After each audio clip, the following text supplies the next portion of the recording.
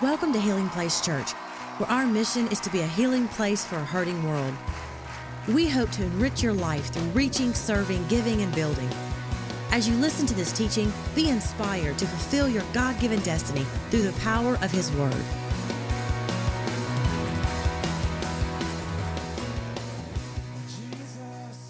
You have your Bibles, turn to the book of Psalms.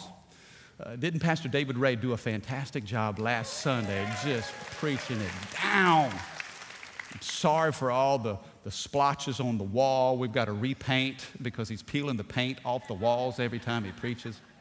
And I'm so thankful for a great team and people who understand the power of God's Word, and we just simply give it as it is. And so today we're kicking off a series. I love this. I could not wait to get to this Sunday.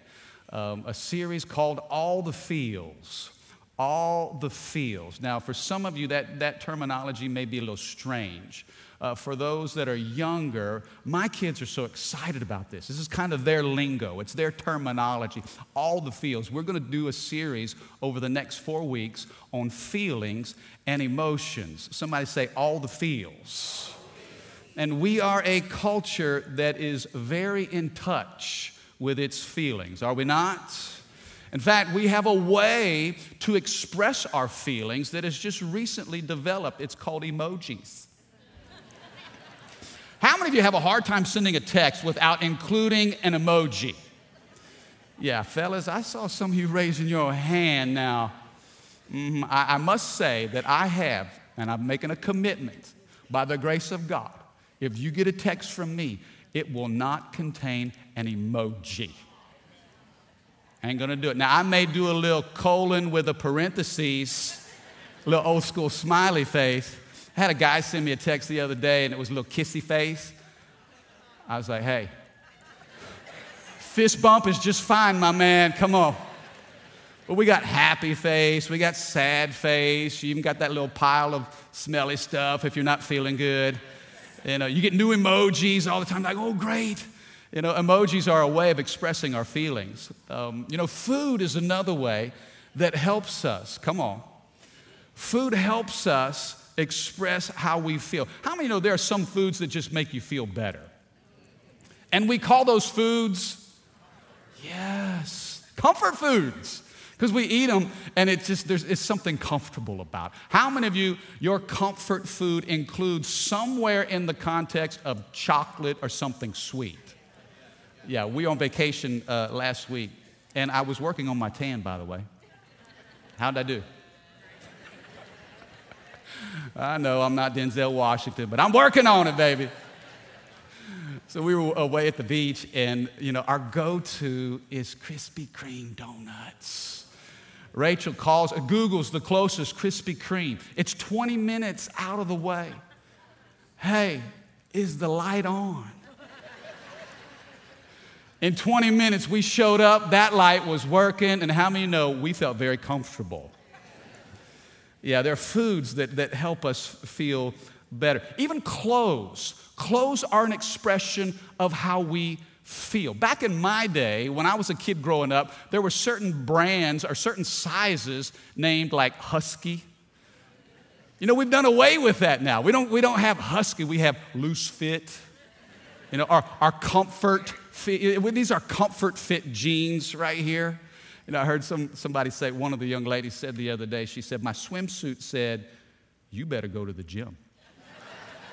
But my sweatpants said, nah, girl, you look good. Emojis, food, clothes, but perhaps the greatest expression of feelings is music. Music gives our soul a voice. And I think there's probably a song for every feeling, every mood, every emotion under the sun. I mean, when you're in love, when you got that loving feeling, nothing better than a little Luther Vandross. My love, there's only you in my life. Baby, are you feeling that right now? No? Or if you're feeling hopeful, you might break out into a whole new world. oh man, I'm going to make that choir one day. They're going to let me in it. Or maybe you're feeling pumped up. You're going to the gym. Nothing like a little Eye of the Tiger. Dun, dun, dun, dun, dun, dun, dun, dun, dun, dun, dun, dun, dun, dun, dun. Hey.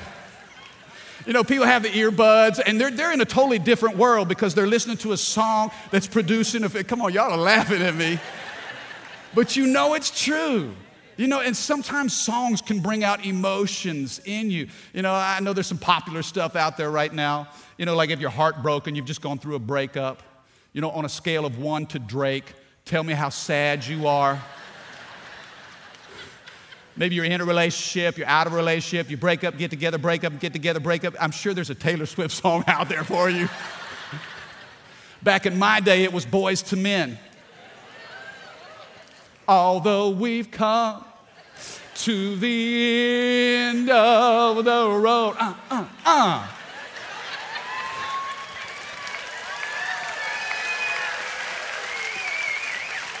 Y'all feeling me over here. I like it. Oh, yeah. If you're feeling confident, you know, there's some new stuff out. You know, when the sharpest words want to cut me down, gonna send the flood, gonna drown them out. I am brave, I am bruised. This is who I'm meant to be. This is me. You're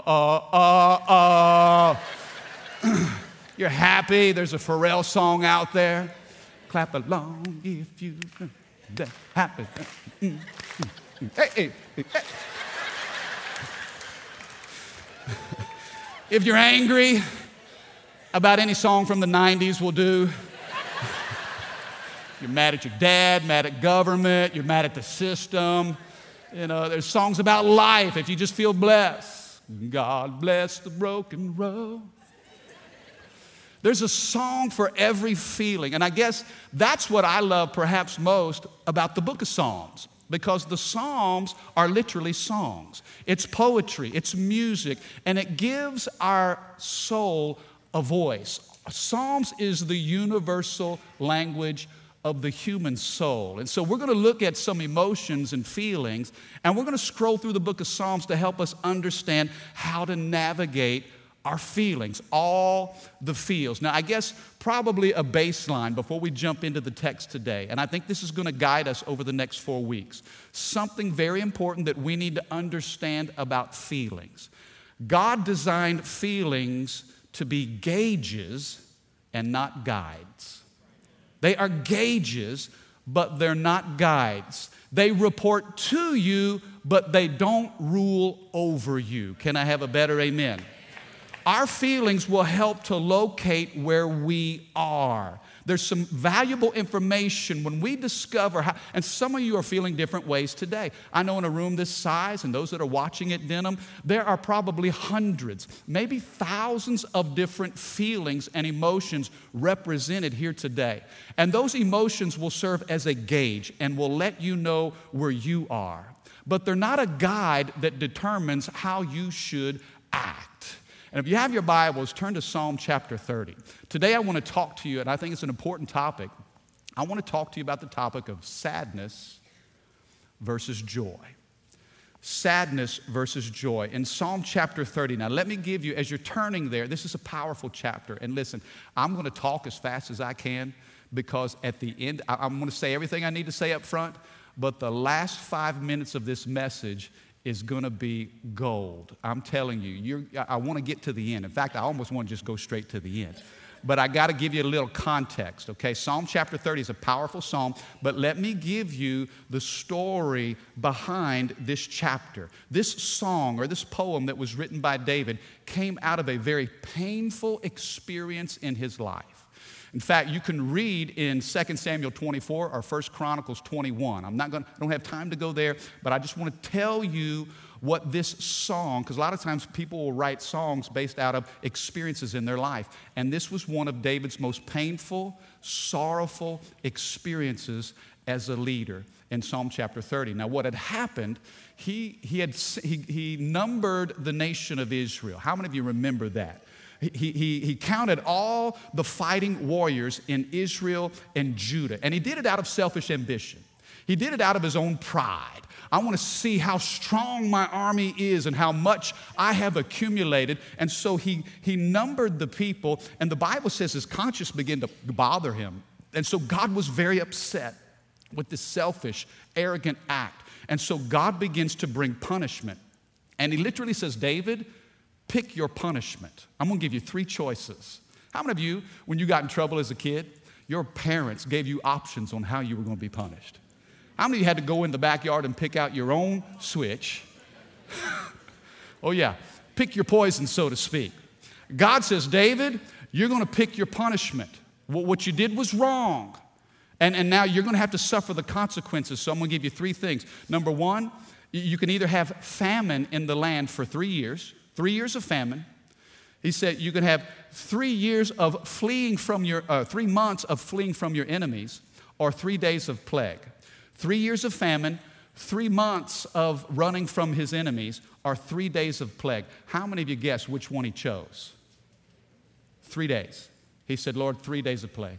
So in 3 days' time, 70,000 people died. One man's sin, 70,000 people died. The Bible says that the angel of the Lord was standing at a place called the threshing floor of Araunah the Jebusite.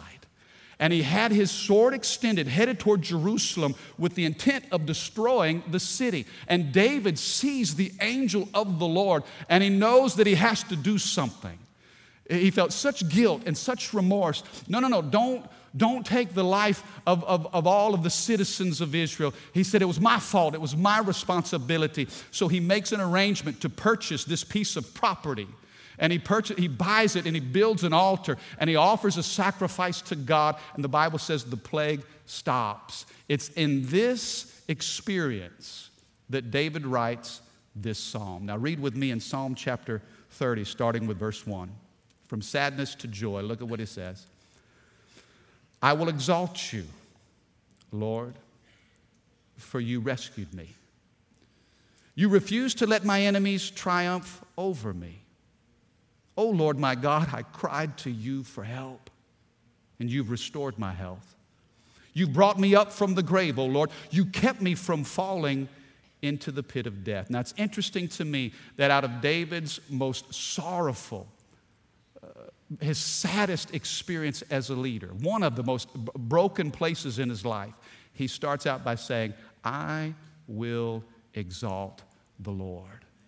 How is that possible? That in the midst of sadness you can say, I will exalt the Lord. The first thing I want you to see is this. Number 1, if you're in a place of sadness, remember what the Lord has done. Remember what God has done for you. How was he able to say, I will exalt? Because, watch this, he's remembering the faithfulness of God. 5 things.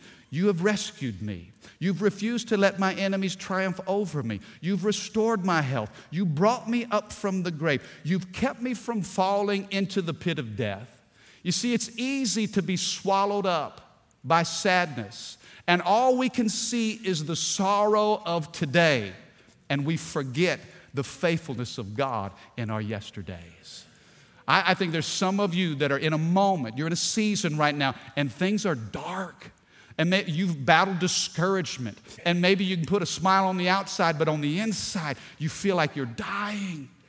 David says, I will exalt the Lord. How in the world do you worship God in the middle of sadness? You remember the faithfulness of God.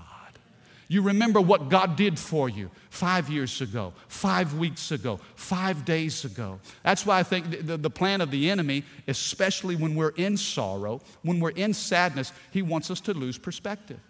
He wants us to see, the only thing that we see is the darkness in front of us. And David had to reflect to the goodness of God in his past.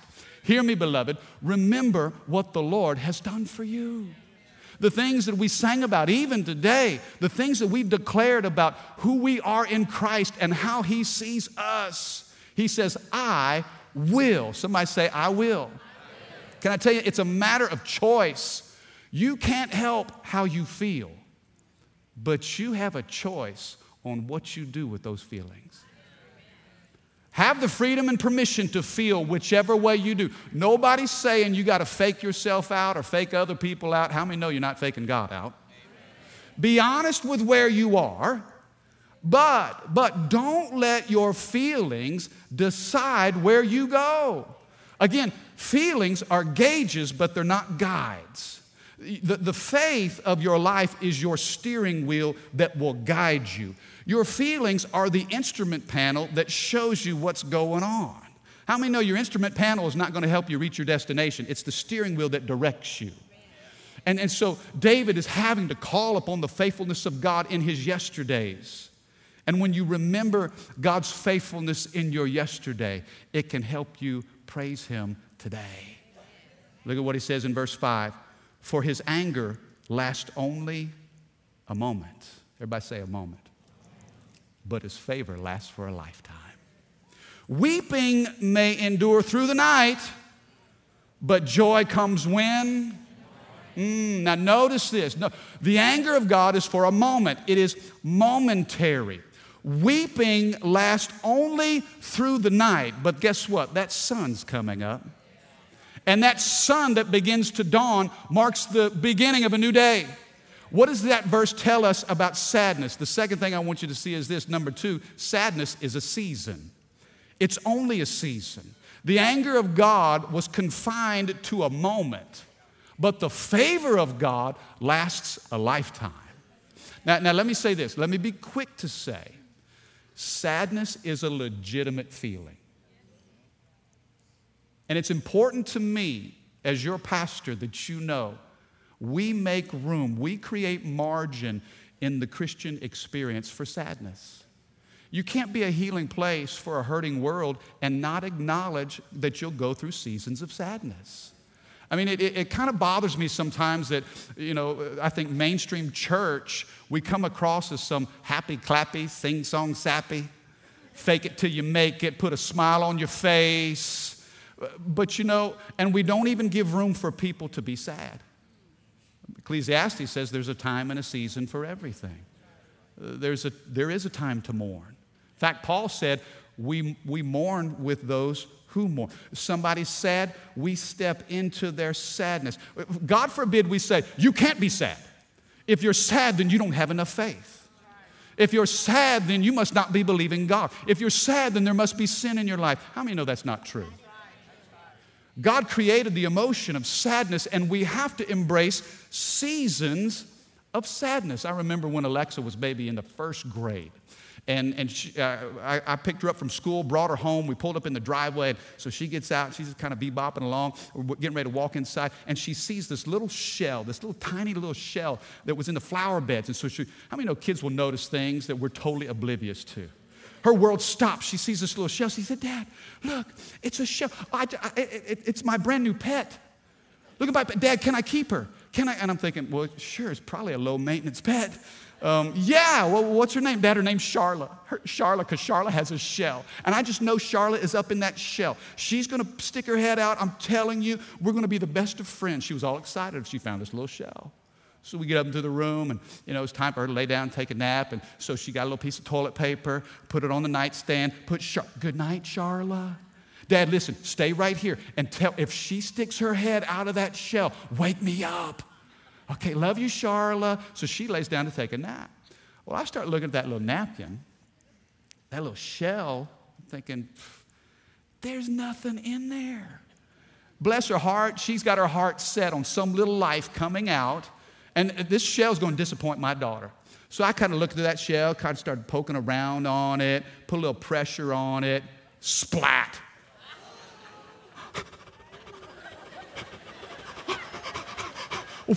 I had Charlotte guts all over my hand. I'm like, I just murdered her. I murdered Charla. What am I going to do? I had to hide the evidence. What are we going to do? This little girl, she's going to be mad at me. Alexa wakes up and says, Dad, did Charlotte stick her head out of the shell? Did she? Oh! She came out of that shell. Woo! Dad, where's Charlotte? And I had to break it down and just say, baby, look, I put a little... Charlotte's not with us anymore. What? She was horrified. Daddy, you killed Charla, Mom. And I'm like, baby, well, look, do you want to have a funeral? She's like, yes, what's a funeral? I said, well, you get a chance to say goodbye, say a prayer, sing a song, and then, get a chance to, just give Charla to Jesus. Okay. So we went downstairs, got on the piano. I said, what song do you want to sing? Twinkle, twinkle, little star. I said a prayer. She said a few beautiful words. The processional led us to the bathroom, and we flushed Charla into heaven. Say, Mike, why you share that story? Because I wanted Alexa to know that sometimes life, it's filled with great moments, but then sometimes there are sad moments too. And some of you are here today and you're in a sad season. Things have happened in your marriage. Things have happened with your children. Some unpredictable things have happened in your finances. You're not in a place where you anticipated being, and there is a dark cloud of sorrow over you. As your pastor, I want you to know it's okay to be sad, but you can't live within the city limits of sadness forever. Sadness is a season. Come on, can I have a better amen? God's anger lasts for a moment, weeping only through the night, but then there's a thing called joy. There's a thing called favor. Some of you have been living in the city limits of sadness, and God's saying, you need to put that house up for sale, and you better change your address. It's time to put that place on the market because you've dwelt in sadness long enough, and if you're not careful, your identity will be attached to your sorrow instead of your God. David, in his worst moments, he said, I will exalt the Lord. And then he recognized that the anger of God only lasts for a moment. But God, I need to find favor again. I can't live in sadness. I've got to live in joy. I've got to find a new place of residence. Are you with me? Look at what it says here in verse 8. David said, I cried out to you. O Lord, I begged you, the Lord, for mercy. And I said, Lord, what will you gain if I die? If I sink into the grave, can my dust praise you? Can it tell of your faithfulness? Hear me, Lord. Have mercy on me. Help me, O Lord. How many of you prayed that prayer a few times in your life? God, hear me.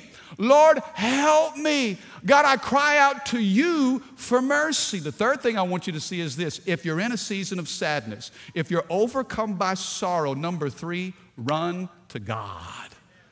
Run to the Lord. Where does David take his pain?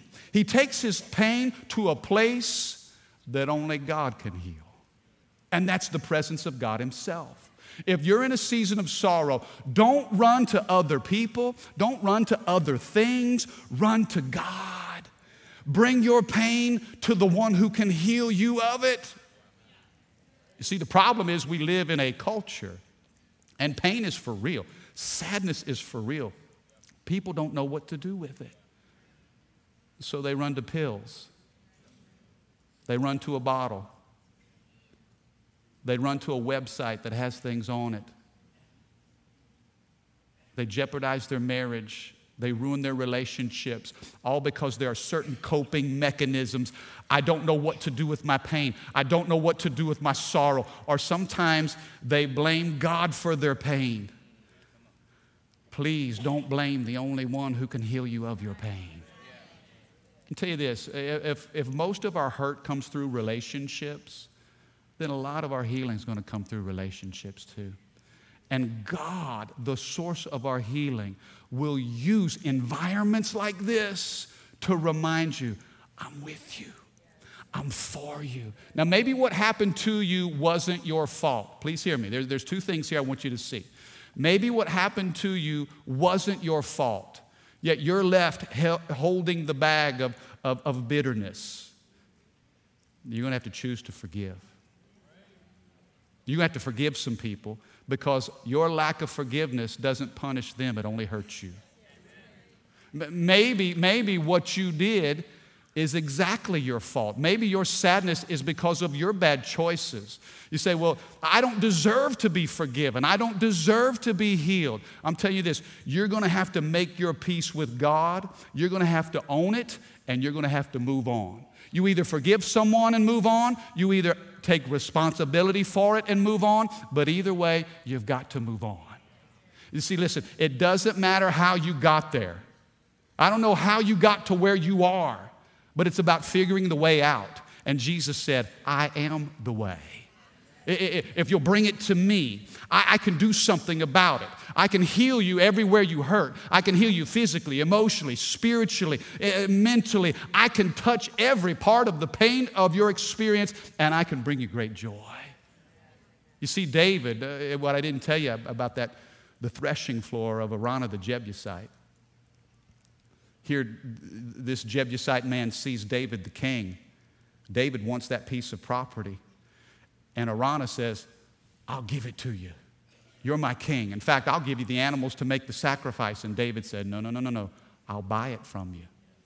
I won't, it's not an offering to God unless it's a sacrifice to me.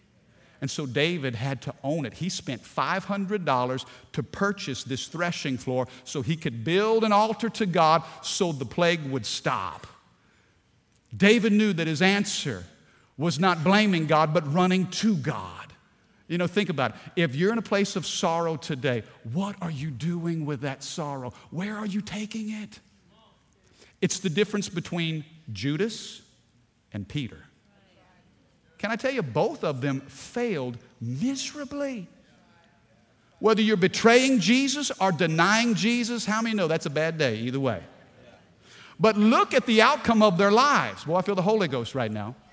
Look at the difference in the outcome of where Judas ended up and where Peter ended up. Peter had the wherewithal to bring his failures to Jesus. When Jesus was raised from the dead, what did he say? Go tell my disciples, but let Peter know. Because the last time that he had laid eyes on Peter, it was in that bitter moment of denial. And Jesus was wanting to redeem that whole experience for Peter. Guess what? I'm convinced that if Judas would have brought his guilt and regret to Jesus, that what Jesus did for Peter, Jesus would have done for Judas. But when you don't bring your sadness to God, then you feel like there's no hope to even live. David said, have mercy on me. Help me, O Lord. Take your sorrow and your sadness to the Lord. Now here's where I want to end this. Look at verse 11. Here's how he finishes this chapter. Verse 11, he says this, you have turned, somebody say turned. You have turned my mourning into what? Come on, somebody. You have turned my mourning into joyful. I can't dance, but I can do the Heisman. You've turned my mourning into joyful dancing. You have taken away my clothes of mourning, and you've clothed me with joy. Why? So that I might sing praises to you and not be silent. O Lord my God, I will give you thanks forever. Notice how this chapter started. I will exalt the Lord. He almost did it in spite of his feelings. Now he's saying, I will exalt you and give you thanks forever. Now it's like there's an overflow of gratitude in David's life. Here's the fourth thing I want you to see, and this is where I want to end this thing. Number 4, God can transform sadness into joy. Now this is where we're really going to shout, okay? Here's how this works. I want to give you a little biblical history, and if you can get this revelation, we'll be running all over this church. I want you to see what happens. Now remember, David purchases that threshing floor from the Jebusite man, spends $500, builds an altar, and sacrifices at that very place. Now let me ask you this. Don't you think every time David walked by that piece of property that he was reminded of his failure? That place marked the greatest failure. The greatest 70,000 people died at that place. If I'm David, I'm thinking, man, I want to avoid that place. I want to try to forget that place. That place represents my own selfishness, my own pride. That place represents pain. If 70,000 people died, think of all the families that were affected. That place served as a reminder of David's greatest failure. But watch this. God turned that place of David's greatest failure into God's greatest glory. Watch this. Watch this. Who built the temple? David didn't. Solomon did. Where did he build the temple? 2 Chronicles 3. So Solomon began to build the temple of the Lord in Jerusalem on Mount Moriah, where the Lord had appeared to David his father. The temple was built on the threshing floor of Araunah the Jebusite, the very site that David had selected. Now watch this. This is beautiful.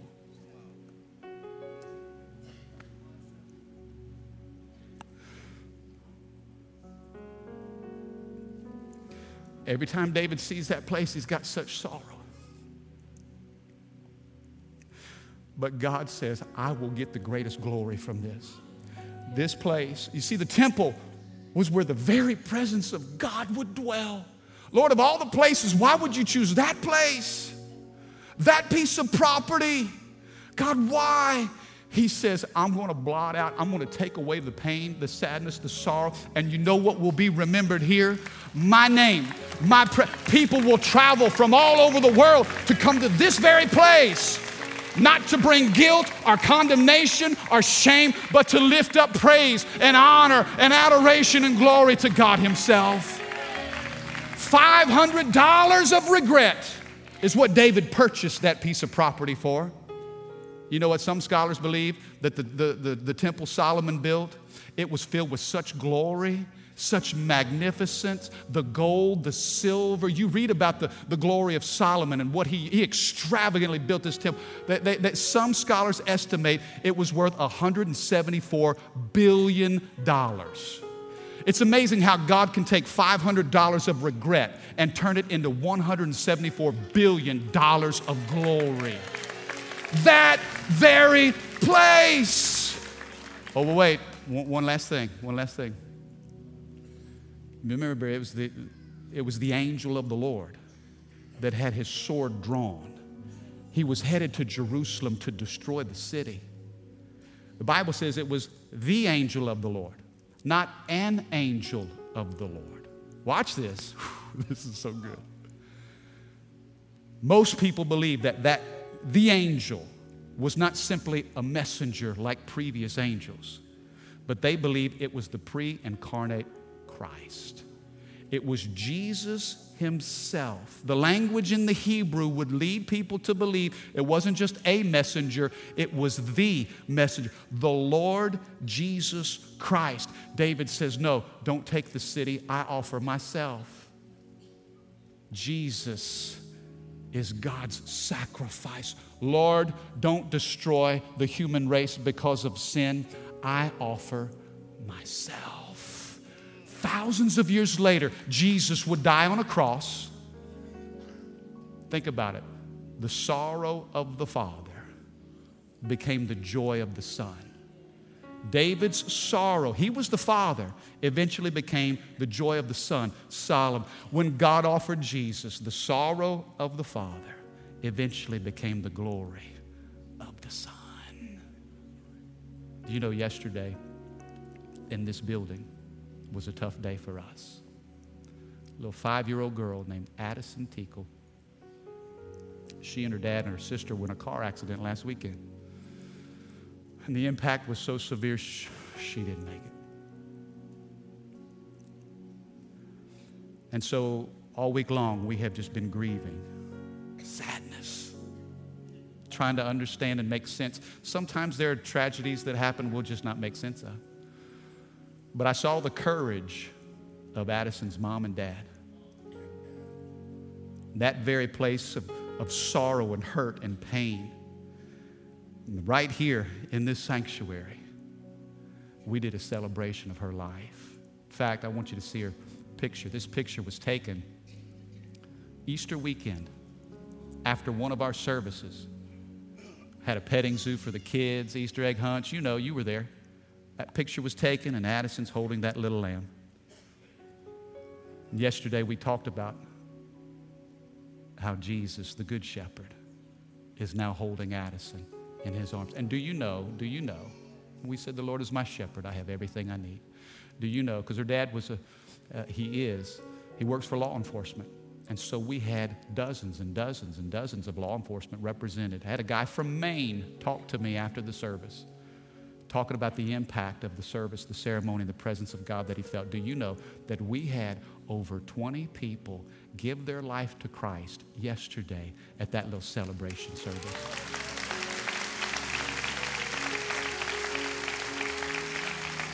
God can turn sadness into joy.